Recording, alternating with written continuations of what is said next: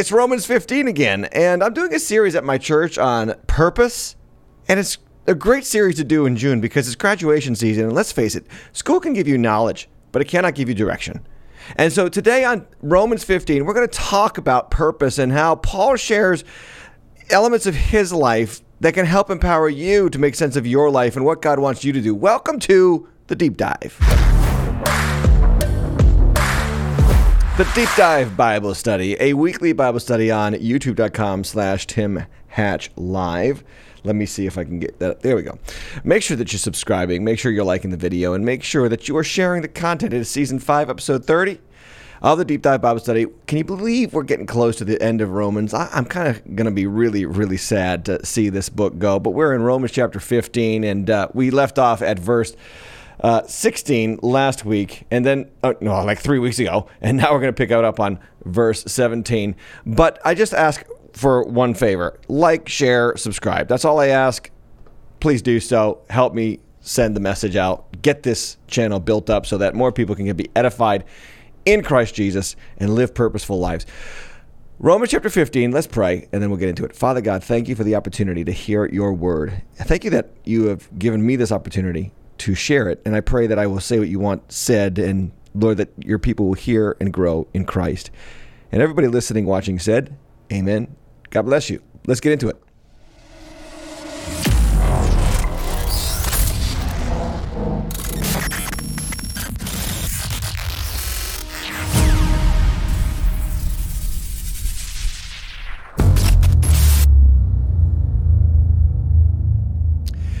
I like to tie the deep end content to the deep dive content. I really do, because I think they do go hand in hand. Again, the elements of this channel, culture and scripture.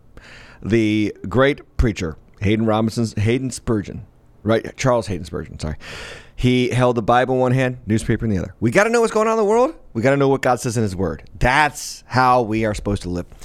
And I think that in the month of June, when everybody's celebrating pride and identity, one of the underlying reasons, one of the unseen reasons why everybody needs pride in themselves or in their identity is because they lack meaningful purpose.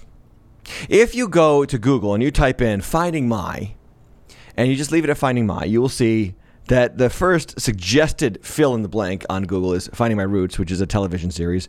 Then Finding Myself quotes, Finding Myself, Finding My Purpose, Finding My Why. So 1, 2, 3, 4 out of the top 5 suggested searches on Google for searching is to do with your purpose. What are you here for? The best-selling nonfiction book of all time, outside of the Bible, is The Purpose-Driven Life by Pastor Rick Warren in Saddleback Church out in Lake Forest, California. Why did that book take off? Because people need purpose. People need to know why they exist.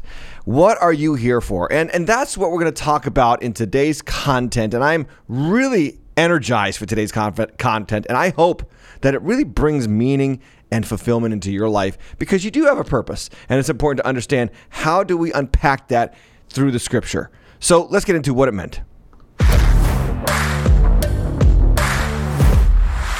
Yes, Romans chapter 15.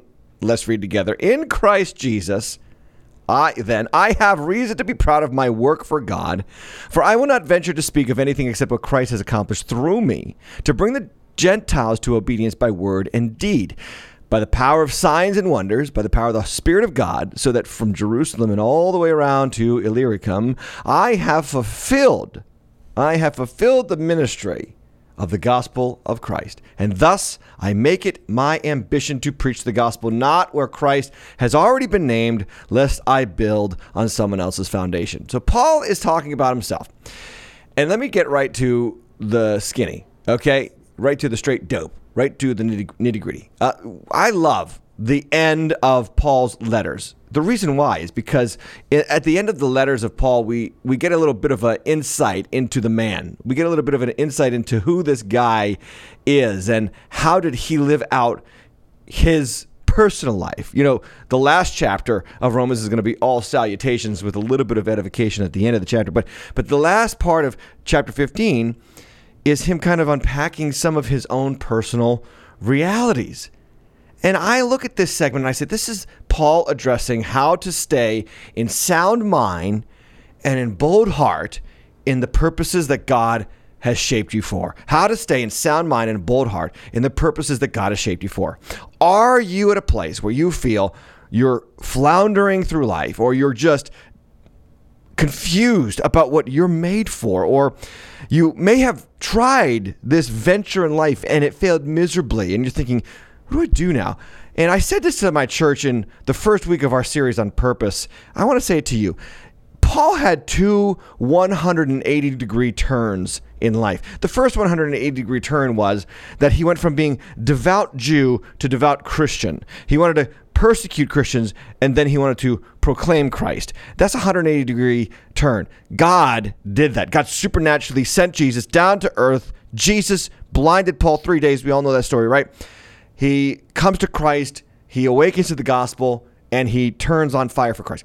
That was his first 180-degree turn. Now, you could say that everything that Paul was planning to do up to that point in life was nullified in Acts chapter 9.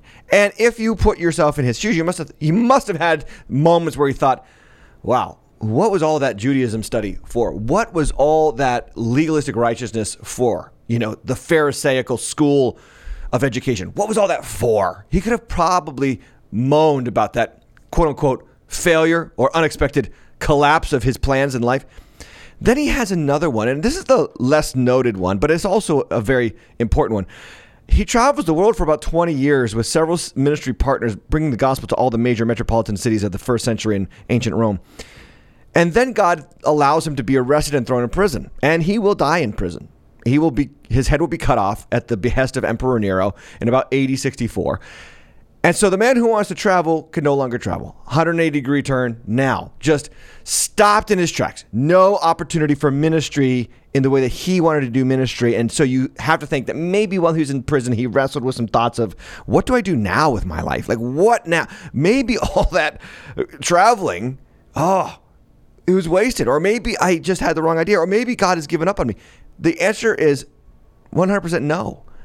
And what we see in the Apostle Paul is God will leverage his incredible, intense study of Judaism and the Old Testament and his time in prison to give us the letters of the New Testament, because most of them, or not most, but many of them are written from prison, so that he can unpack Jesus Christ through the lens of the Old Testament scriptures.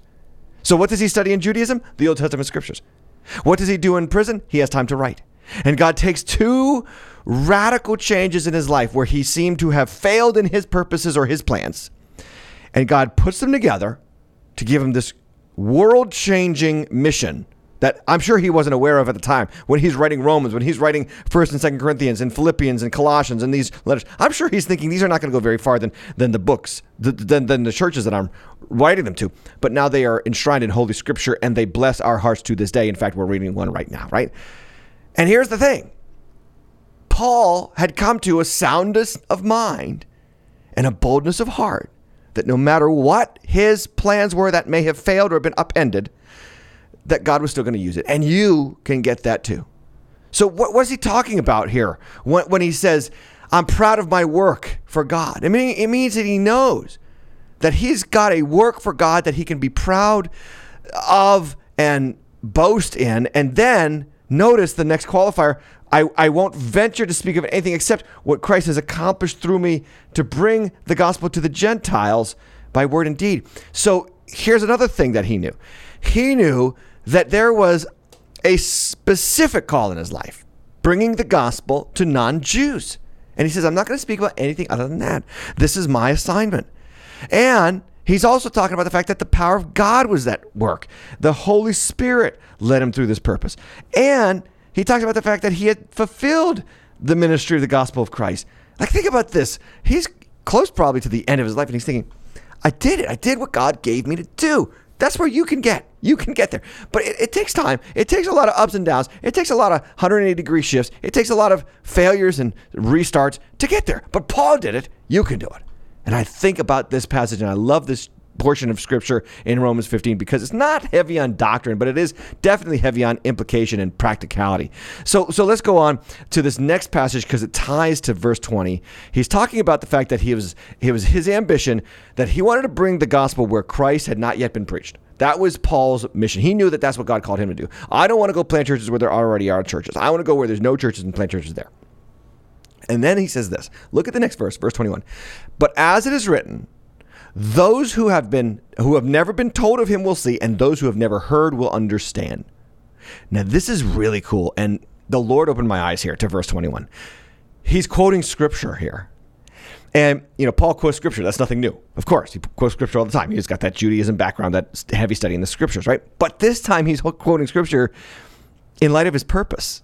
Did you see it? He's saying, I want to bring the gospel where no one's ever brought it before, as it is written, because remember what the Bible says is that those who have never been told of him will see, and those who have never heard will understand. Very, very cool what he does here. He says, my purpose is tied to ancient purposes of God in the Old Testament, in the Scriptures. My purposes are not tied, listen to this very carefully, to what I want to do, to what I believe I'm gifted to do, to what I'm passionate about. My purposes are shaped and baptized and sold out to what God has already declared in his word from ancient times as to what he wants to do. Do you know how you identify your calling? This is so big. Get a hold of what God is doing in the world and partner with it. Get a hold of what God is up to. So many people want God to bless their plans. No. You find out what plans God is blessing and do those. You find out what God is up to and do this. So Paul says, remember in Isaiah, and I think he quotes from Isaiah 52. Yeah. In Isaiah 52 is what he's quoting here, that those who have not been seen have not been told the gospel will see, and those who have not heard, they will understand. I want to be on that mission because that is something that God put in his word. And whatever he's put in his word is fixed, it's firm, it's settled in the heavens, right? That's what the Scripture says. The Bible is not vague as to what God is up to. So what is God up to? Well, you could go all the way back to Genesis chapter 1, and he's up to creating humans in his image to reflect his glory, to subdue and rule over creation. Then, after Genesis chapter 3, he's up to saving mankind from sin, from the bondage of decay, from the curse of disobedience. And then he's in the business of saving slaves out of Egypt. He's in the business of establishing laws that lead to human flourishing. And then he's in the business of bringing his son, Jesus Christ, to die for the sins of the world. And then he's up in the New Testament. He's in the business of bringing that message to the uttermost parts of the earth. Those are God's plans. My question to you is, are your plans aligned with his plans? Now, that doesn't mean you have to go be a missionary, although that's a blessing to be. But it does mean you take what you do and you align it with what God is already up to. So if you're a plumber, you plumb in such a way that it brings the message of Jesus wherever you go. Maybe not by word, but maybe by deed, as Paul says earlier in the chapter already. We just talked about that. You got to get involved in what God is doing because so many people want God to get involved in what they're doing and they're disappointed because God tends to be God and he doesn't do what you're doing. He does what he's doing, but he wants you to be an integral part of it. Got it? There's a big difference. We're going to talk about it and why it matters in just a moment. But anyway, let's get to verse 22. He says, this is the reason why I've so often been hindered from coming to you. Why? Because I'm so busy going where there's nobody who has heard Christ. He's writing to the Romans, and they already know Christ. So he's like, I can't go to you yet because I know that my calling is not to go to places where they've already heard of Christ. But now, verse 23, since I no longer have any room for work in these regions, and since I have longed for many years to come to you, I hope to see you in passing as I go to Spain and to be helped on my journey there by you once I have enjoyed your company for a while. Oh, there's so much in these three verses. I am enjoying teaching this section. Notice first that Paul sees the end of his ministry. Look at this, verse 23. Since I no longer have any room for work in these regions. Can we just stop there for a second and say something that people don't understand, but it's true? There is an end to your ministry. There is an end to your purpose. See, your purpose doesn't last forever because you don't last forever, at least on this earth. I mean, there's a purpose to glorify God in the next life. We get that. But on this earth, there's an end to ministry. Firstly, let me say this. There's an end to the ministry of an area. And I do believe this. Jesus talked about this. When they don't listen anymore, walk away. Like when they just keep disrespecting the word. And Jesus talks about don't cast your pearls before swine, give to dogs what is sacred, right? He's talking about the fact that you don't want to waste your time where there's no fruitfulness in ministry. And likewise, I think that in large part, there's a lot of areas in the cultural West where gospel ministry needs to move on and go to unreached people groups. Really, it does need to happen because our culture in the West has been so blessed and saturated by gospel witness. We've taken it for granted. And that shifted to calling it outdated, and now that has shifted to calling it dangerous. I mean, that's where the cultural West is. That's what we talk about on the deep end all the time.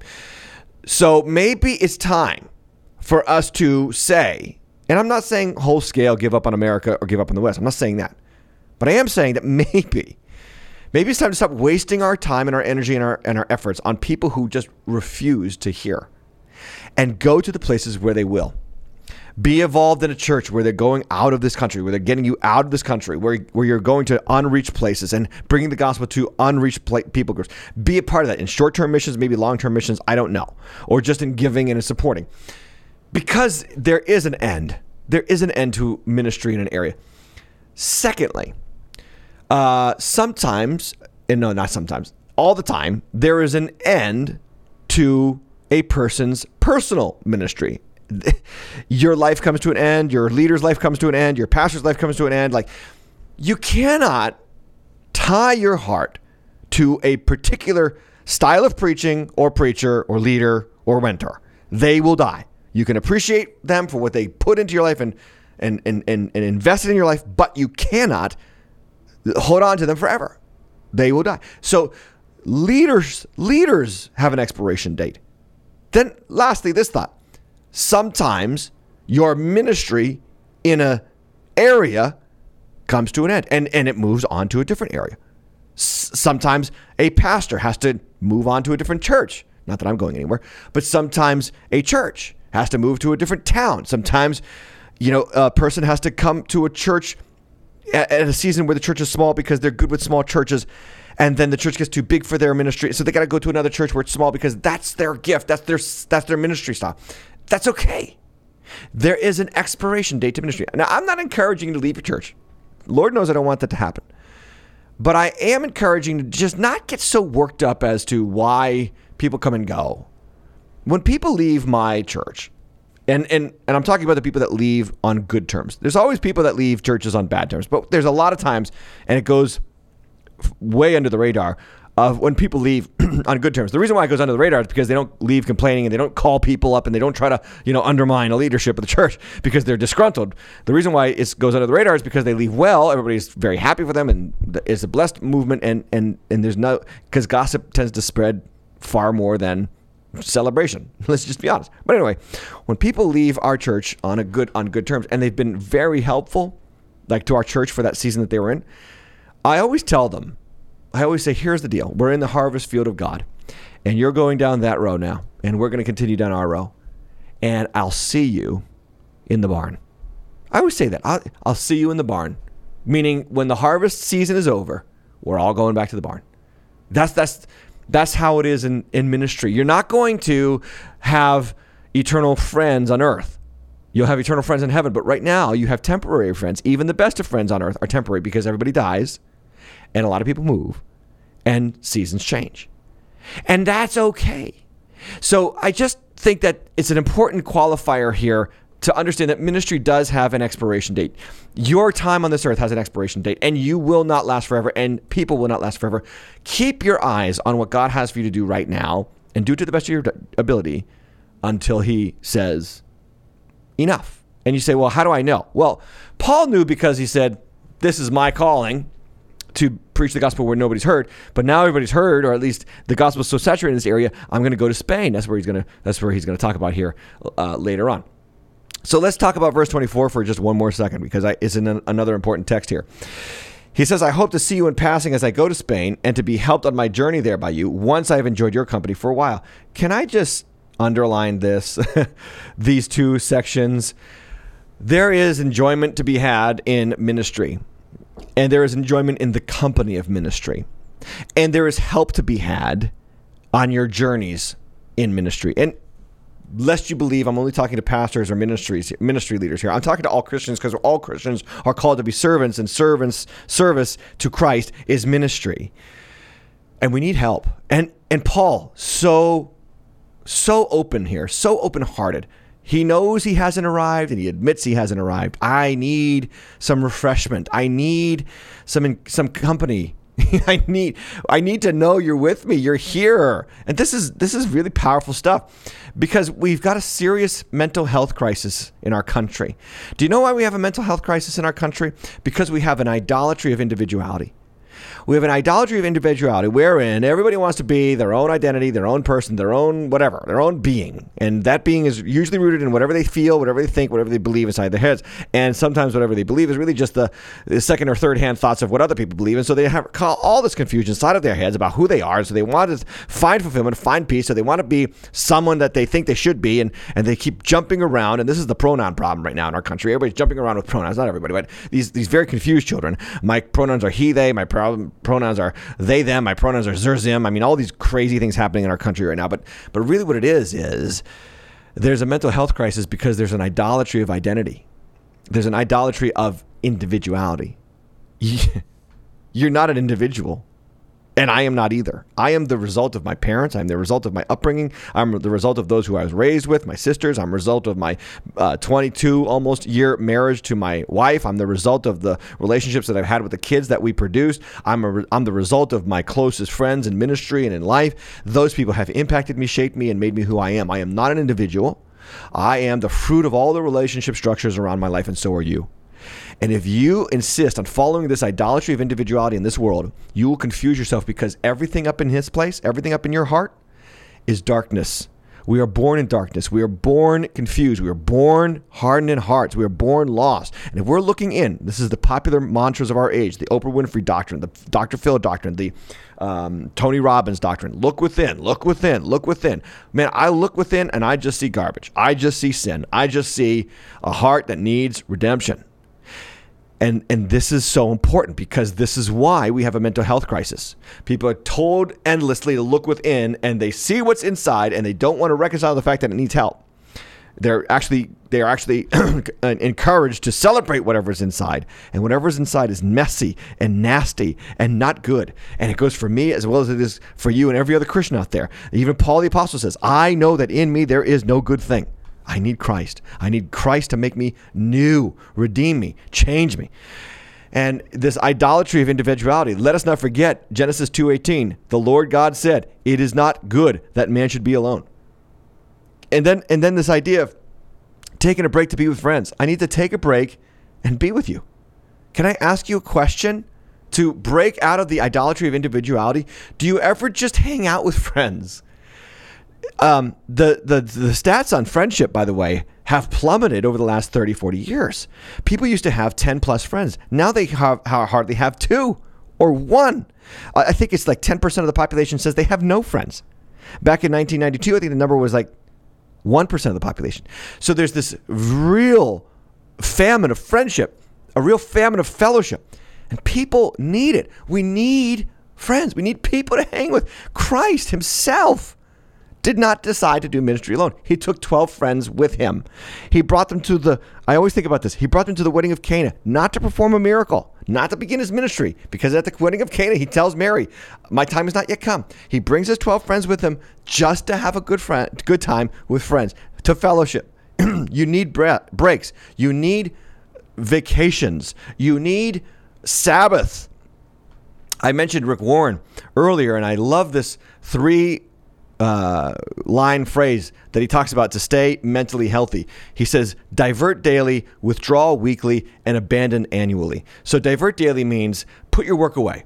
Put your work away. And he talks about how whenever he would come home from the office, he would take all of his worries symbolically and he would drop them in a little worry jar outside of his outside of his door, and then he would go into the house and not bring the worries with him. So you got to divert daily. Do you have a hobby? Do you have something that you do that has nothing to do with your work, right? Divert daily. Then withdraw weekly. That's the Sabbath rest. That's where you get away from work for a whole 24-hour period. The Jews, Orthodox Jews, still do this to this day. If you go to Israel today, Friday night it shuts down. Saturday night it opens back up. It's amazing how quiet the city and the areas become. So withdraw weekly, where 24 hours you're doing nothing concerning your work. And then abandon annually. That is vacate. Get away from your region. Get out of your area. Drive somewhere. Bring a tent with you if you can't afford a hotel. Go somewhere where you just abandon everything. And it's amazing how when you come back, you got fresh perspective. You know, there's a whole scientific study on the levels of cortisone in our brains and how if we just get out, the stress levels, the stress hormones come down. And when stress levels come down, creativity levels go up. And some of you need to recharge in your job right now by taking a break from your job. It doesn't make sense. It's counterintuitive because we think if we stay hard at work in the job, we will eventually get to that place where we're happy with the results. Not necessarily. There have been many times where my message for the weekend services at my church are not ready on Thursday afternoon when I shut the door to my office and I go home. Many a time. And I just had to close the book, go home, be with my kids, be with my family, enjoy my wife, enjoy no work, and pick it up on Saturday morning. And it helps. And it's amazing how the brain being recharged from rest gives me creativity and ideas about how to address that text in a very hearable way for the people. And I would like to say that some of you, this is a great temptation for you. You want to be in it all the time because, unfortunately, you are a control freak and you cannot control everybody. You cannot even control your results. So you've got to withdraw. You've got to let go. You've got to put the work down and then let the stress level come down, the creativity level come back. You know, there's a principle of the law of diminishing returns. Like you can only do so much and then it stops getting productive. Withdraw, pick it back up later, and God will multiply your efforts on the backside. That's what Paul is exhibiting here. That's what he's talking about here. I need to be helped by enjoying your company. Totally spiritual. It's totally spiritual to hang with friends. How many of you right now, that was worth the price of admission to this podcast right now. By the way, subscribe if you aren't right now. You've got to take a break with friends. It's totally biblical. Let's go on. Verse 25. At present, however, I'm going to Jerusalem bringing aid to the saints. For Macedonia and Achaia have been pleased to make some contribution for the poor among the saints at Jerusalem. Now, this offering that he's talking about here, it's very important. He talked about it with the Corinthians in 2 Corinthians 8. He says this. He says, we want you to know, brothers, about the grace of God that has been given to the churches of Macedonia in a severe test of affliction, and their abundance of joy and their extreme poverty have overflowed in a wealth of generosity in their part. They gave according to their means, and I can testify beyond their means of their own accord, begging us earnestly for the favor of taking part of this relief for the saints, and this, not as we expected, but they gave themselves first to the Lord and then by the will of God to us. So Paul's not talking about tithing here. He's talking about a gift that he was raising money for to bring to the saints in Jerusalem because Jerusalem was experiencing a famine. And he went to the Gentile churches, the Achaia churches, the Macedonia churches. Corinth was in Achaia, and the Macedonia churches were like Philippi and the poor areas of I think it's Thessalonica of ancient Greece. He goes to the rich area of Corinth. He goes to the poor areas of Macedonia. And he asks everybody, listen, let's give. Let's give to the saints in Jerusalem because they're going through a famine. And the poor saints of Macedonia give, and we find out through Romans that the Corinthians give. And so the church is doing what the church does, helping and bringing relief to the places that need it. Why do I share this? Because he goes back here. He says, I'm still in that business. I'm going to bring this aid to the saints, and I want you to be part of that, and then I want you to hear about it, and that's why I'm going to pass through once it's done. It says in verse 27, he says, for they were pleased to do it, and indeed they owe it to them. For if the Gentiles have come to share in the spiritual blessings, they ought to also be of service to them in material blessings. Now here's where I want to lean in. He says the Gentiles have come to share in the spiritual blessings of who? Of Israel. That the gospel came through Israel. Jesus is a Jew. And here's a very important principle, friend, that if you get spiritual blessings from someone, you are obligated, according to the Word of God, to bring material blessings back to them. That's the principle that Paul exercises throughout 2 Corinthians and here in Romans. That's what he's talking about. Spiritual blessings should produce a return in material blessings. This is why you tithe and you give to your church, your local church. Do not tithe to this channel. Do not tithe to the local church where you are fed the word of God. This channel is a vitamin B shot. I hope this channel is, if this channel is part of your church experience at my church, well then yes, you tithe to our church. But you don't tithe to this channel. You can support this channel, but that's above and beyond tithes. But the point is that your church fellowship, okay, where people are partnering together in the gospel, is a spiritual blessing to you. So my question, and Paul's question probably would be to you, are you pouring material blessing back in? Because it takes money to turn the lights on. It takes money to pay the electric bill. It takes money to pay the water bill. It takes money to pay the salaries of the staff. It takes money to produce ministry, to pay the mortgage of the building where you gather, because you don't want to host people at your house, I'm sure, right? It costs money to do ministry. So ministry blesses your life spiritually. You bring material blessing back to the house of God. And then God blesses you and rewards you for that, because if you take care of his house, I believe 100% he will take care of your house. Now, all this is important because there are so many Christians that fail to let this spirit of giving and receiving materialize in their lives. They take from the church. And before you know it, you can go 20 years in and you haven't given a dime, or you haven't at least even increased your giving to the church that God has planted you in. And you know what I have found in 22 plus years of public ministry, 24 plus years of public ministry? Many times it's the it's the heathens in the church that understand that the church should give better than the longtime Christians in the church. There's a lot of cheap longtime Christians. They just never give. But they love to come. They love to be a part of the church, but they just don't want to give. They just think that the church shouldn't ask for money. That's rude. Well, who's paying for you to hear those things? Who's paying for your kids to get ministered in the gospel? Who's paying for that parking lot outside that you just parked in? Who's paying for the air conditioning? Like, seriously, heathens tell me they get this better than a lot of longtime cheap Christians. Now, not all Christians are cheap. There's just a select few of them. Please don't get offended. But there are a select few Christians who all they do ever is take. And I'm telling you, they're never going to really... They're never going to really understand the blessing of being a part of the family of God until they break out of that spirit of poverty toward God and they turn into a generous giver. If you have received blessings spiritually, you must return blessings materially. Tithe and support your church. Let's move on. Verse 28. It says this: "When therefore I have completed this and have delivered to them what has been collected, I will leave for Spain by way of you. I know that when I come to you, I will come in the fullness of the blessing of Christ." Let's get one thing straight. Look at this word completed right here. When I have completed, I need rest. Paul just got done saying, I need rest. I need time with you guys. You guys are going to bring refreshing to my spirit, and I need friends, and I need to enjoy your company. But first, I got a job to do. Get the present job finished. That's what Paul is saying. Get the present job finished. Don't leave people on the lurch. Here's the opposite of a lack of friendship, is where you are only about friendship. And that is not good either. There's got to be a healthy balance. Work hard for the Lord and enjoy fellowship and community.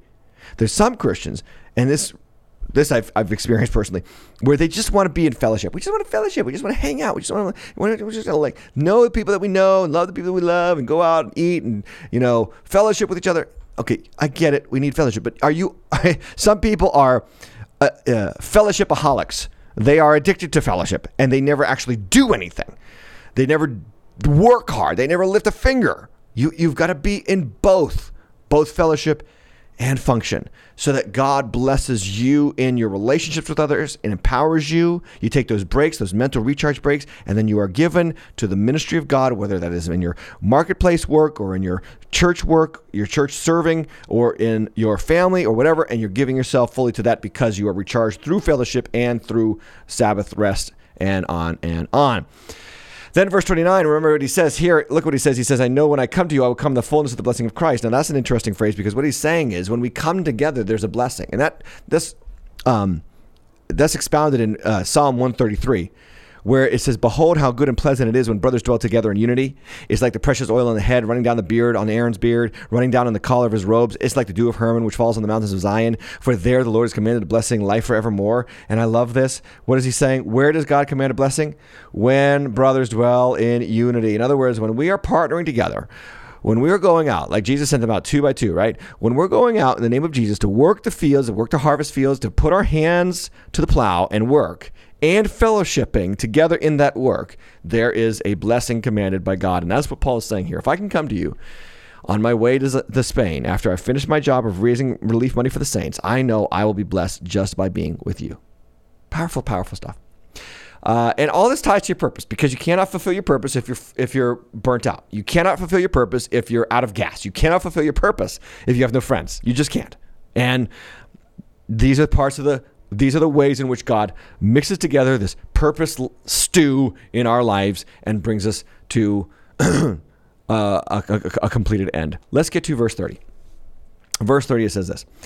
I appeal to you, brothers, by our Lord Jesus Christ and by the love of the Spirit, to strive together with me in your prayers to God on my behalf, that I might be delivered from the unbelievers in Judea, and that my service for Jerusalem may be acceptable to the saints, so that by God's will I may come to you with joy and be refreshed in your company. May the God of peace be with you all. Amen. All right, now this one, I particularly love this phrase, this passage, because what is he saying? He's saying, I need you to pray for me. And notice why. Why do I need to pray? Why do I need you to pray for me? That I might be delivered from the unbelievers in Judea.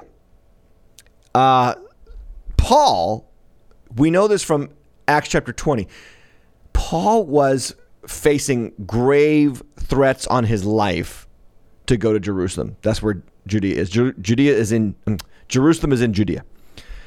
And this Jew, Paul the Apostle, always had a heart for the unbelieving Jews. And he had a heart for the believing Jews who were struggling in Judea.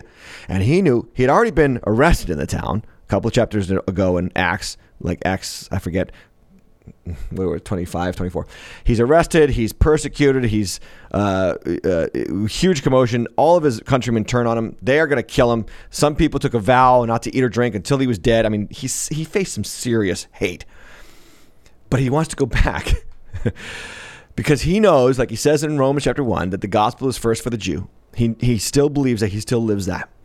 And he knows, as he said in Romans chapter 9, 10, and 11, when we talked about that he would rather be cut off from Christ and his Jewish family get saved if that's what it took. Like, this is a man who, his purpose was, what I'm saying is that you know that you find your purpose when you are willing to die for it. You find your purpose in the things that you're willing to die for. So what are you willing to die for? If you're willing to die for your job, just make sure that your job is really bringing glory to Christ. I'm willing to die for my kids. I'm willing to die for my wife. I'm willing to die for my close friends. I really am.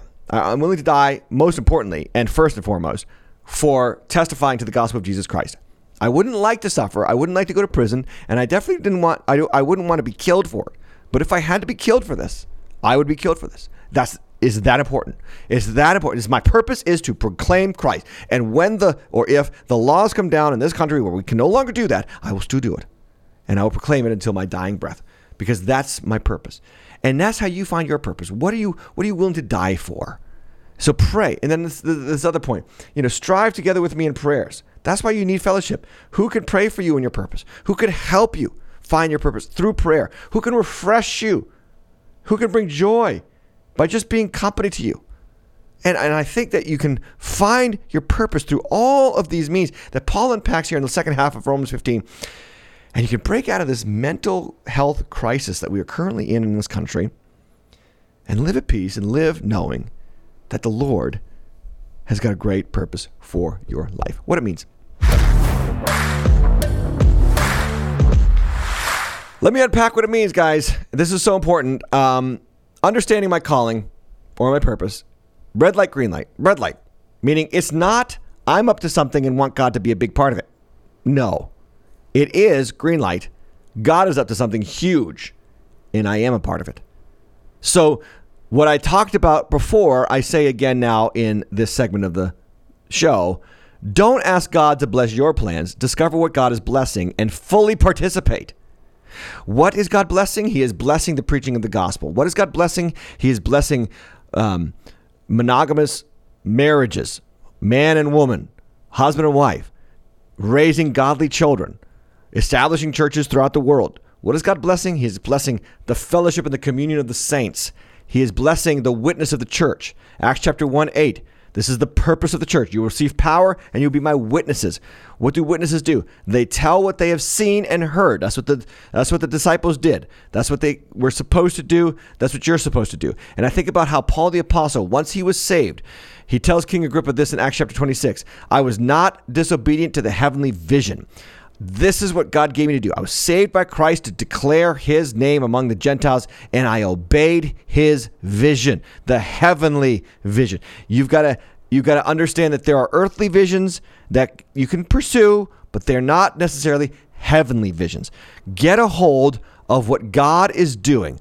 Don't ask God to bless your plans. Discover what God is blessing and fully participate. He is blessing the expansion of the gospel of Jesus Christ. Now, let's talk about embracing your place in God's purpose. So I want you to embrace your place. So where are you? Well, first off, you are his servant. Now, this next one, so huge. You can only do what he gives you to do. Oh, I hope you're listening here. You can only do what God has given you to do. And I cannot stress this enough. You cannot do what God has given someone else to do. Let's go to the Bible camp for a moment. John chapter 3. Jesus and his disciples, verse 22, went to the Judean countryside and remained there, and they were baptizing. John was also baptizing. By the way, John was in the Judean countryside first. We know that from John chapter 1. John the Baptist. He was baptizing.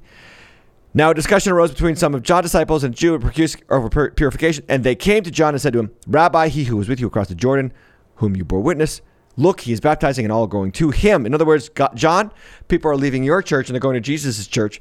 And John answers, a person cannot receive even one thing unless it is given him from heaven. And then he goes on, you know that I told you I'm not the Christ. I was sent before him.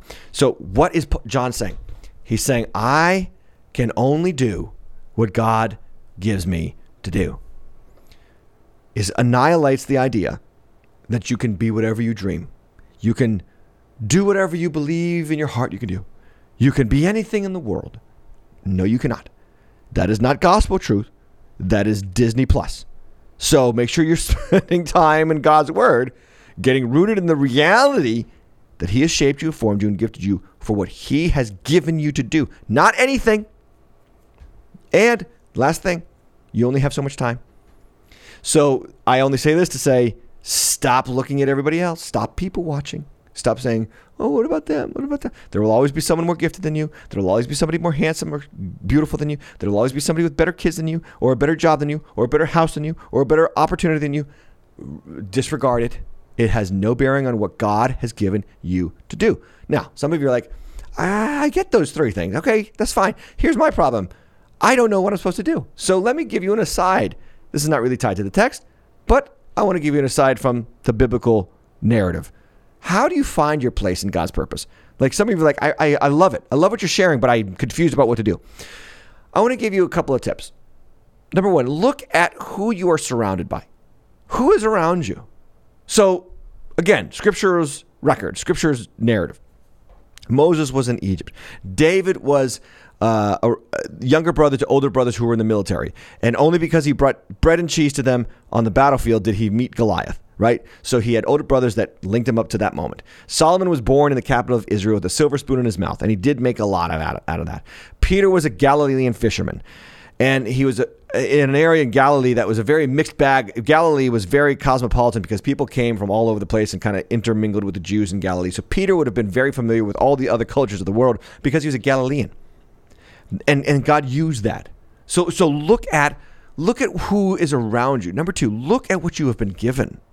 What the great question from God to Abraham at the burning bush? What is in your hand? And the answer is a staff. The answer is a stick of wood. And it's almost like when I read that, I say, Yeah, on the third day, God caused vegetation to sprout from the earth. Like, God made that stick. The stick comes from a tree. The tree was made by God. Everything was made by the breath of God's mouth. God can do anything he wants with what he makes. So what has God been given? What has God put in your hand? David had a sling. Noah had a hammer. Moses had a staff. Peter had a boat. Paul had years of Judaism training so that he could unpack the Old Testament for Gentiles who had not heard the word of God. I mean, beautiful. God will take what God has given you and use it. And then third, take inventory of your talents. Like, what can you do? And take also inventory of the opportunity to develop your talents. Maybe you just started in that job or that profession. Don't give up. Maybe you don't know what you're doing yet. Find your way. Maybe you're in a place where you feel you're over your head. That's okay. Just kick and swim and use your arms and get your head above water. And before you know, you're going to be swimming. I have learned throughout my life that I have never started anything being very good at it. You develop talents. You develop gifts. Take inventory, either of the gifts that you have developed because of your past experiences or the opportunities that you have to develop because you feel like you're inadequate for where you currently are. One of the things that I share with my church on a regular basis is that one of my, I would call it my menial job before I was in ministry was I used to wait tables. I was a waiter. And I worked for this restaurant where they made you memorize a large portion of specials, appetizers and dinner specials and even dessert specials. And you had to go to the table and say it from memory. And I used to have this little cheat sheet, this little book, but I would look at it and I would put it in my back pocket, and then I would go and tell the table the specials from memory. And they were strangers, and it was a new table like every 5 or every 20 minutes. And that that taught me how to memorize a prepared speech and speak in front of strangers. Gee, where would God use that in my life? He's using that right now. I remember when I first started this show, the Deep End and the Deep Dive and this channel. Man, I was so nervous the first couple times. I was so I didn't know how to look at the camera. I felt kind of like self-conscious, and it might not look like that in the old episodes. It might. Maybe you're like, yeah, I saw you really struggle at the beginning. Yeah, anything that you start, you're bad at first. It's okay. It's an opportunity to develop talent. And that's just an aside. I hope it helps you find your place in God's purposes, because everything in your life has been given to you by God. Let's talk about why all this matters. So all of this matters because new life in Christ is a gift from God to be discovered in duty and fulfillment. So often we want new life in Christ to stop with salvation and a ticket to heaven, but it doesn't. It doesn't stop there. It starts there. Your eternal security is fixed. Your ticket to heaven has been stamped, and Christ has brought new life into you. Your heart has been saved, changed, transformed. The Holy Spirit has taken up residence in your body. And now is time to think, what is my duty? This is a very big absent ideal in our country. You've got a duty to fulfill. Lord, bring us back to John F. Kennedy. Our politicians today, they promise to do everything for us. They promise that the government is here to take down those bad people who are holding you back and lift you up and give you everything that you could possibly need. Can we get a John F. Kennedy somewhere saying, ask not what your country can do for you, but what you can do for your country? Where did that go? It's gone. And I think this is also contributing to the mental health crisis, because you're not meant to receive. You're meant to give and do and work. Give yourself to duty. Give yourself to responsibility. And that's really the episode, guys. I'm summing it all up. But one last thing, and I can't stress this enough. Stay humble. It's not about you. You're a servant.